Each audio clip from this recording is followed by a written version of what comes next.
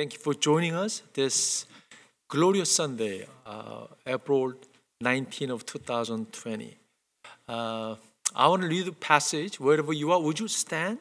I'm going to read one passage, one verse from Philippians chapter 4, verse 19. As you know, today is April 19, 2020. So 4/19/2020, right? So I want you to remember Philippians chapter 4, verse 9. This is a well-known passage. I want to read it. And my God will meet all of your needs according to His glorious riches in Christ Jesus. You may be seated. I titled my message as Freedom from Fear of Finances. Due to the COVID-19, we live under the tremendous fear. I can sense the fears on the air. We have a fear about our future. We have fear of uncertain future. We have fear of being isolation. We're afraid, what if I die alone? I guess that can be one of our fears. And among many fears that we have, that we face, I guess we have fear of finances.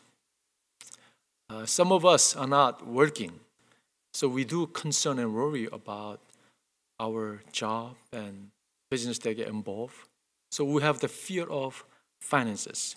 If that is our situation, I think today's text, this is the message that I feel like God is speaking to us, speaking to our heart.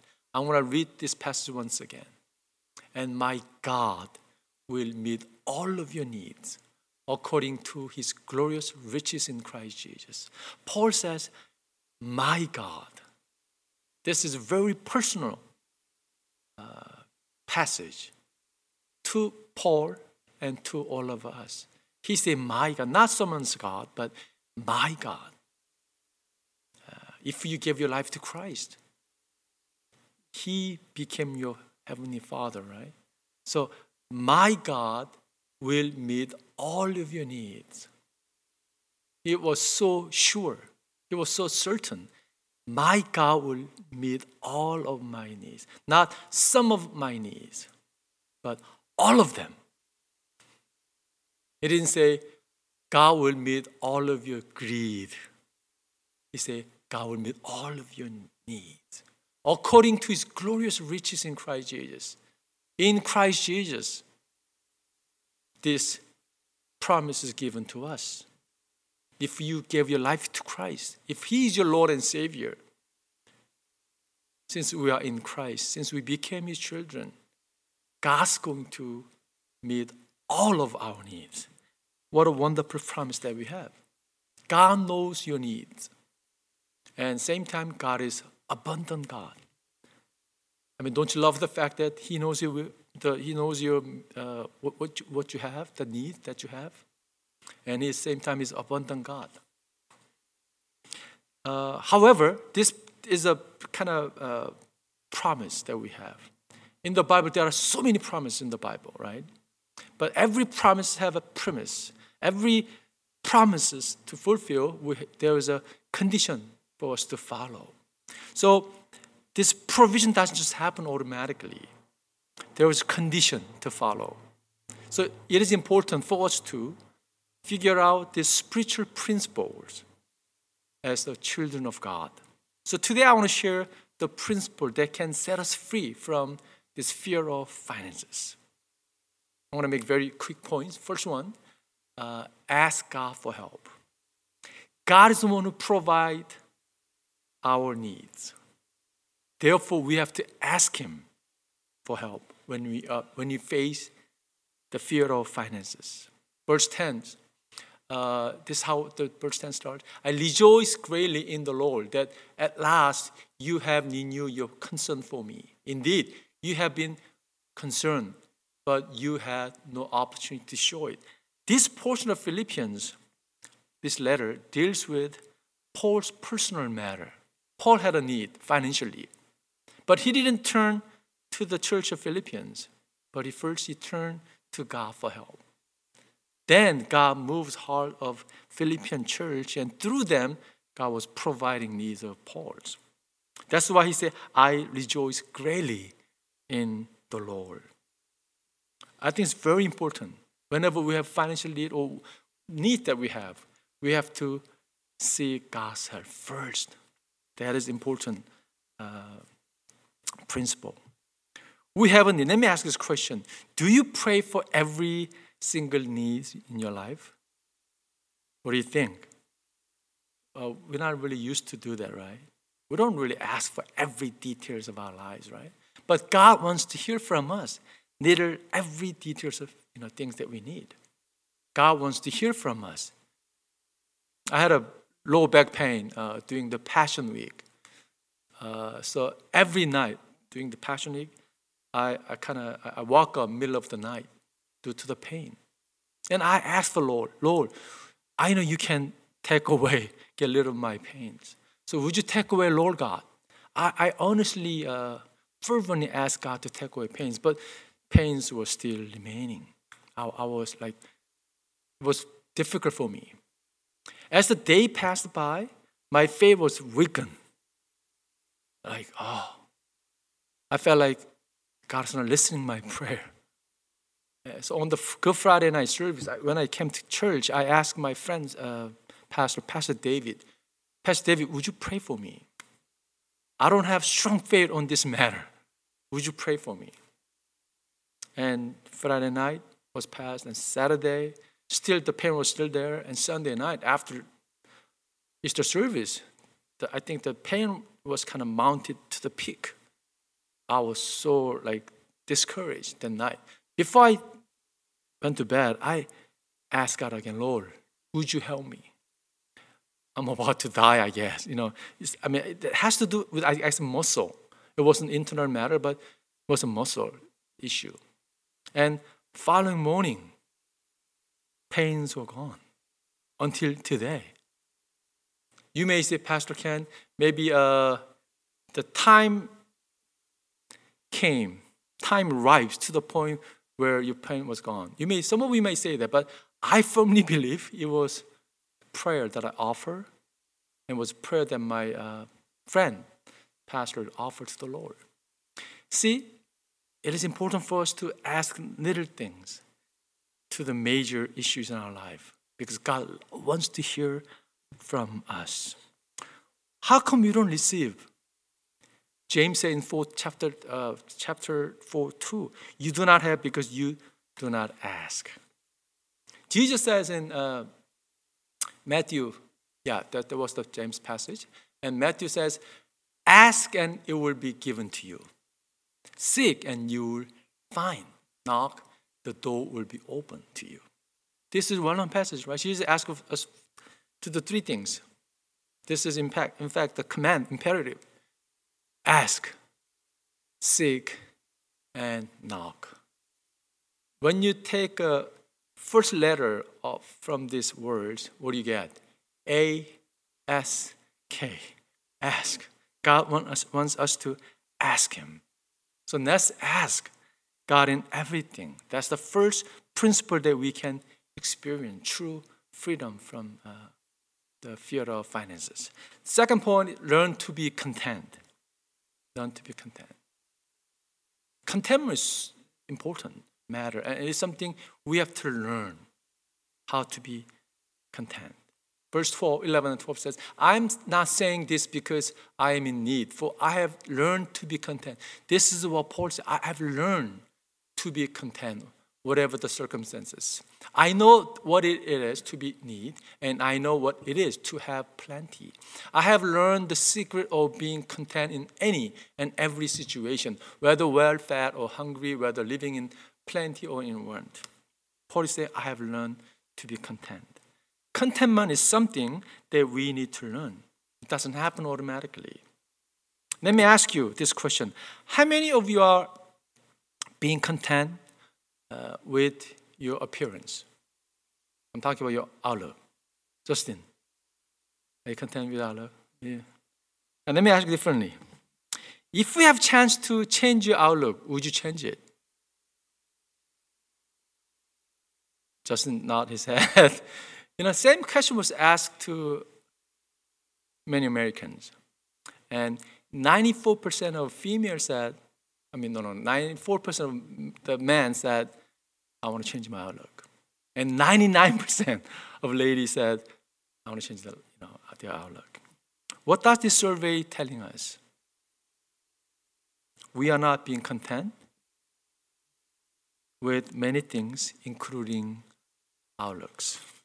I believe discontentment leads to pessimism, and eventually that leads to low self-esteem.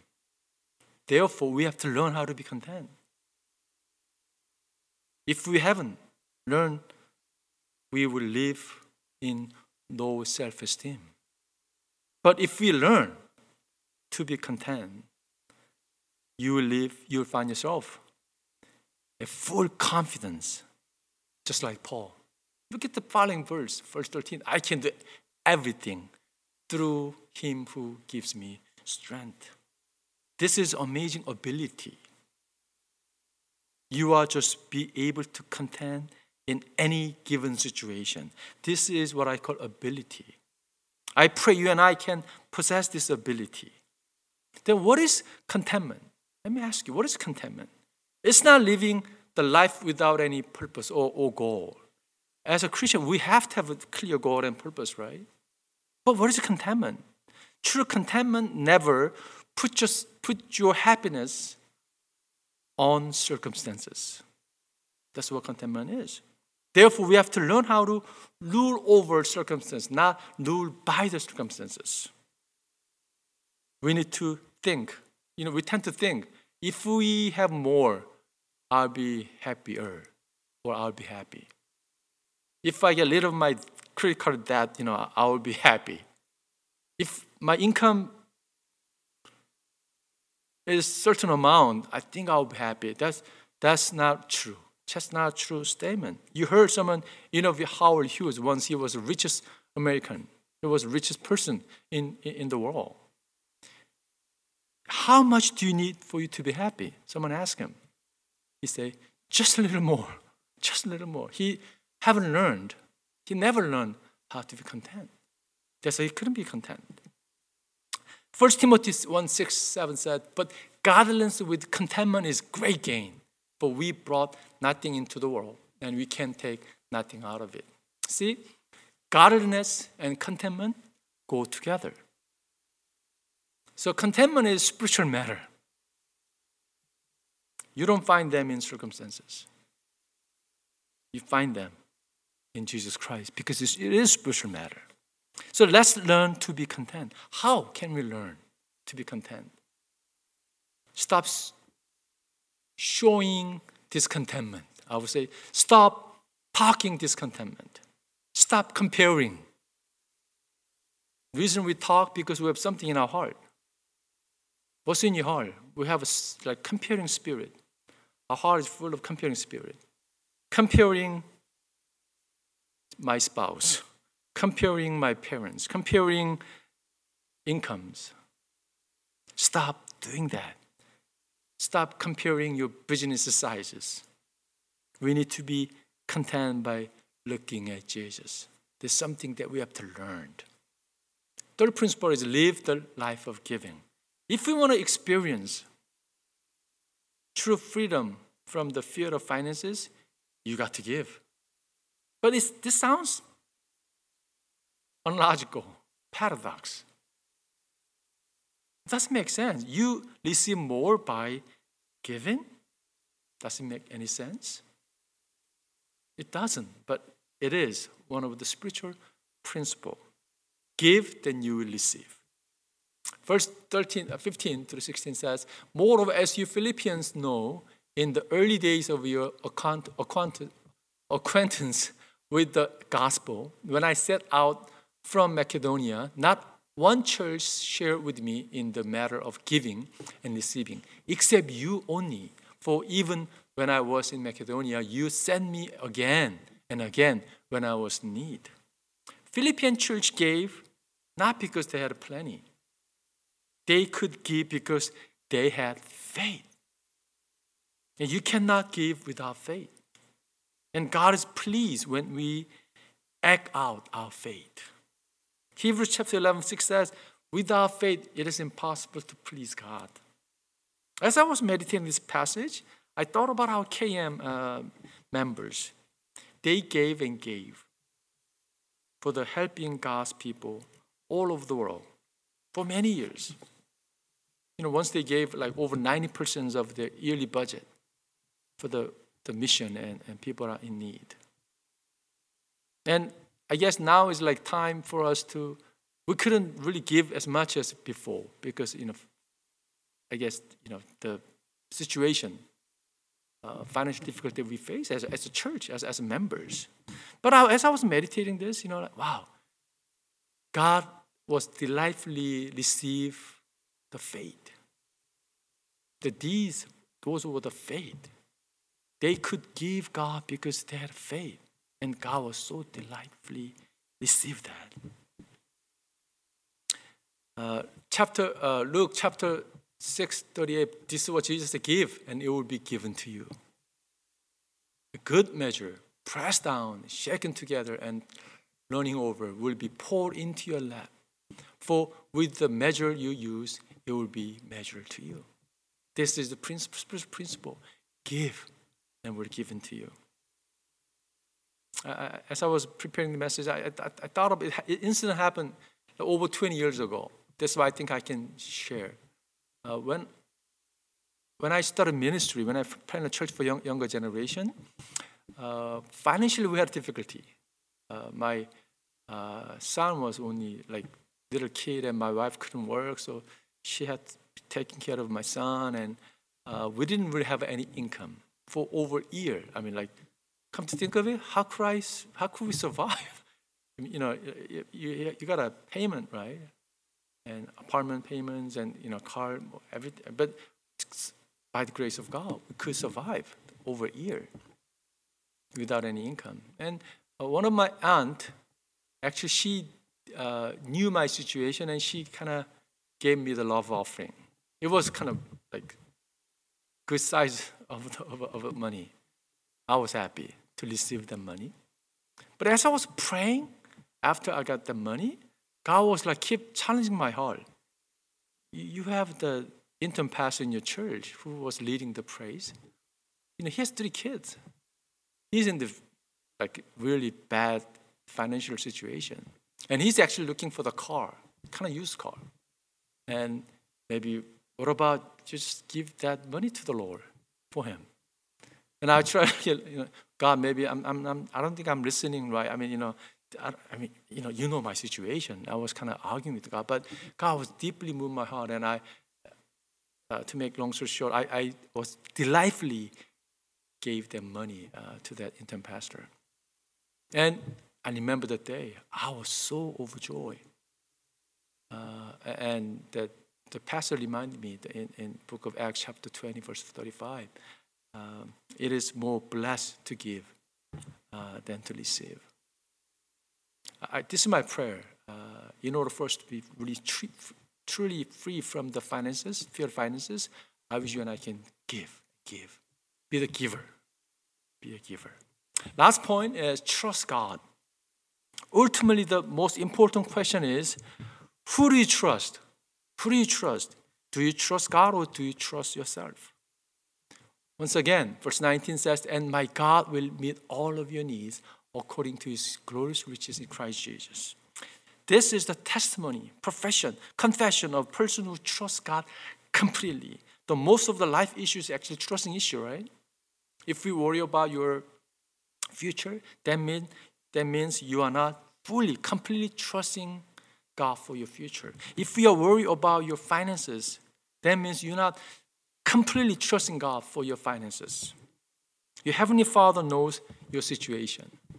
He knows your situation, and He is your caring Father. When you were young, we trust our parents to provide everything, right? Whenever we need money, we ask them without any fear, as if we have a right. Dad, I need money. Just give it to me. We somehow create a system. Our parents make money, we spend them, right? That was the system we made it. In spiritual world, it's similar. All we need is trust our Heavenly Father who provides everything. When I was a kid, I went to zoo. It's more like an amusement park with my parents. I still remember, it's been almost 50 years ago. And I asked my dad, Dad, it seems like you're spending a lot of money. I was a little kid, but I was Dad, it seems like you're spending a lot of money. Can you afford this? That was a question I had to my dad. My dad was looking at me with a smile on his face, and he was talking to my mom. He's asking me that I can take care of this. I still have a mixed feeling. We weren't that well off, so I'm sure he had financial difficulties. But as a physical father, he wanted to provide good things to his children, his child. But our Heavenly Father is way different than our physical father, right? He is all-powerful, almighty God who can provide things that we need. So don't worry. Let's trust Him. 1 Timothy 6:17 says, command those who are rich in this present world not to be arrogant, nor to put their hope in wealth, which is so uncertain, but to put their hope in God, who richly provides us with everything for our enjoyment. Our security is not in the money. Our security, true security, is in Jesus Christ.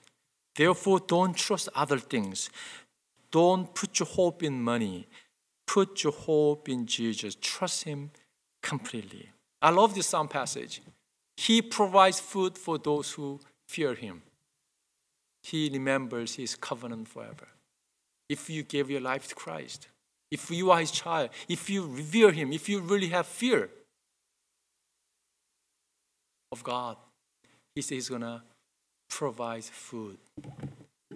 Isn't that enough? If we have food to eat, it is more than enough. Let me conclude my message today. We have a choice. Whether we choose to worry about our finances or we trust God. When you choose God, I want you to know you're not choosing religion. You are choosing relationship. That's why you can ask God personally for His help. You can learn to be content because God is walking with you in this journey. You can give with faith because God is pleased when you live by faith. And most of all, trust Him. Trust has to do with relationship. We choose the relationship with Jesus Christ, because it is a relationship that Jesus began in us. May the Lord bless you and keep you this week.